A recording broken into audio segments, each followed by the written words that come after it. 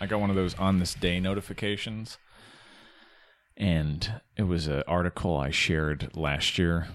It was right in the middle of the election, and I was rereading this article, and I was like, wow, I can't believe that more people didn't see what was coming. Because here's the headline for the article. From the Washington Post, Pantsuit Power, flash mob video for Hillary Clinton. 2 women, 170 dancers, and no police. And it's this article about this flash mob that all dressed up in pantsuits. Yeah, we talked about this. And did a dance together. And let me read to this article. Let me read from this article to you. This is the writer saying this. There's nothing like dance to convey enthusiasm and energy, so it's a natural political tool. The fact that it's rarely used to rally voters, and even more rarely used so well, is what makes this video feel so fresh. That and the clarity of the choreography, the invigorating spirit and skill of the video's massive chorus line, and the catchy tune. And then here's the second part from this article that'll make your head explode. It made mine explode. She and Landers choreographed the flash mob scene in about 4 hours, she says, using simple, clear moves drawn from hip-hop, ballet, and modern dance. Each bears a message. Raised fists signify Black Lives Matter. Arms and faces tilted to the sky hint at solar energy. Oh my God. Circling Fuck hip. you. Wait, I'm not done. Circling hips symbolize reproductive rights. In the quietest and most emotional moment, dancers take a knee. Oh my God. To evoke San Francisco 49ers quarterback Colin Kaepernick's national anthem protest against police brutality. Others stand with a hand on their hearts. And some people thought that this was going to win an election. Some people thought that would win. It's insane. Yeah, that somebody on the fence would see that and be like, wow, I'm on board. I'm rallied. I want to do it. Is somebody who wasn't already going to vote for her. Yeah. I saw that on my news feed and I was like, I forgot this shit was going on. People were really, instead of explaining, instead of having a platform or some kind of message that people could. Like, the beautiful power of dance. Where did that appear? That article. The Washington Post. See that it's like, and that's reporting. I don't think it's reporting. I think it's like. Is it opinion?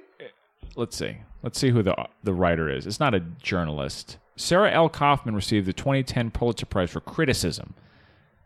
Dear God. She is the author of The Art of Grace on Moving Well Through Life. She has been the Washington Post's dance critic since 1996. So she watched the video and wrote this article. Yeah. Well, this is what I'm saying. It's just clueless. like I mean, I don't know if it depends on where they put that, but it's like the idea that there's not a narrative in these media organizations is you have to be a fucking idiot. If you read that and you think that there's not a narrative, like, you're crazy. It was in the arts and entertainment section. What bothers me is it's so like it should be, and at the time I said the same thing, but I was like, it should be so obvious that this is not doing anything for anybody. I know. Right. It's a circle jerk. It's just making people feel good, like going out and dancing. But no, it's not. Nobody needs that. Dance is not a rallying for political just deeply work. unserious.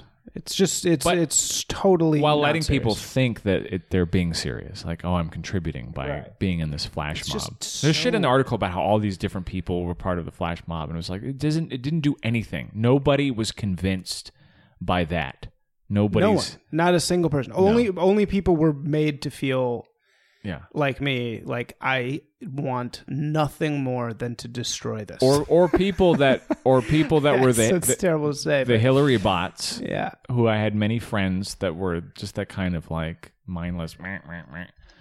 Were into. He's like, oh no, it's great. People love that. It's like, no, they don't. No, they don't love it. Not everyone loves show tunes. Surprisingly, most people don't. Yeah, in fact. Sorry. Not for politics, especially. Yeah, sorry. I love singing and dancing when I go to a musical. Yeah. Like, I'm walking into the theater. I'm like, I'm going to see a musical. then singing and dancing happens. I'm like, well, that's what I came here for. Although, to be fair, Trump's song was just as horrible. Remember with the little kid singing the horrible America song? Oh, well, that was pretty bad. That too. guy was shopping that song around to all the candidates. Trump was just the one that went for it. And then later they sued him because he didn't pay those He didn't pay. Oh, my God. Yeah, and so just as bad, really, in its own way. But for some reason, since it was so stale, it was like a whatever. You know what I mean? Like, you didn't feel so bad. It's what you expect. Right. It's just corny American nonsense. Yeah. All that shit always is. Right. It's never, like, you see it, you're like, all right, it's, gives a shit. Yeah, but just seeing that article again, I was just like, oh, my God. Yeah. Yeah, I get, like, why is it different? I guess it's just different because it's just less conscious of itself, you know? I mean, I think the one is like, oh, we're doing this for the kids, like, whatever. It's kids, right?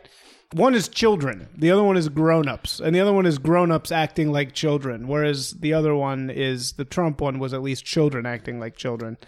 It's not being able to admit that, like, if you said to the Republican Party, like, hey, that's tacky, like, yeah, so what?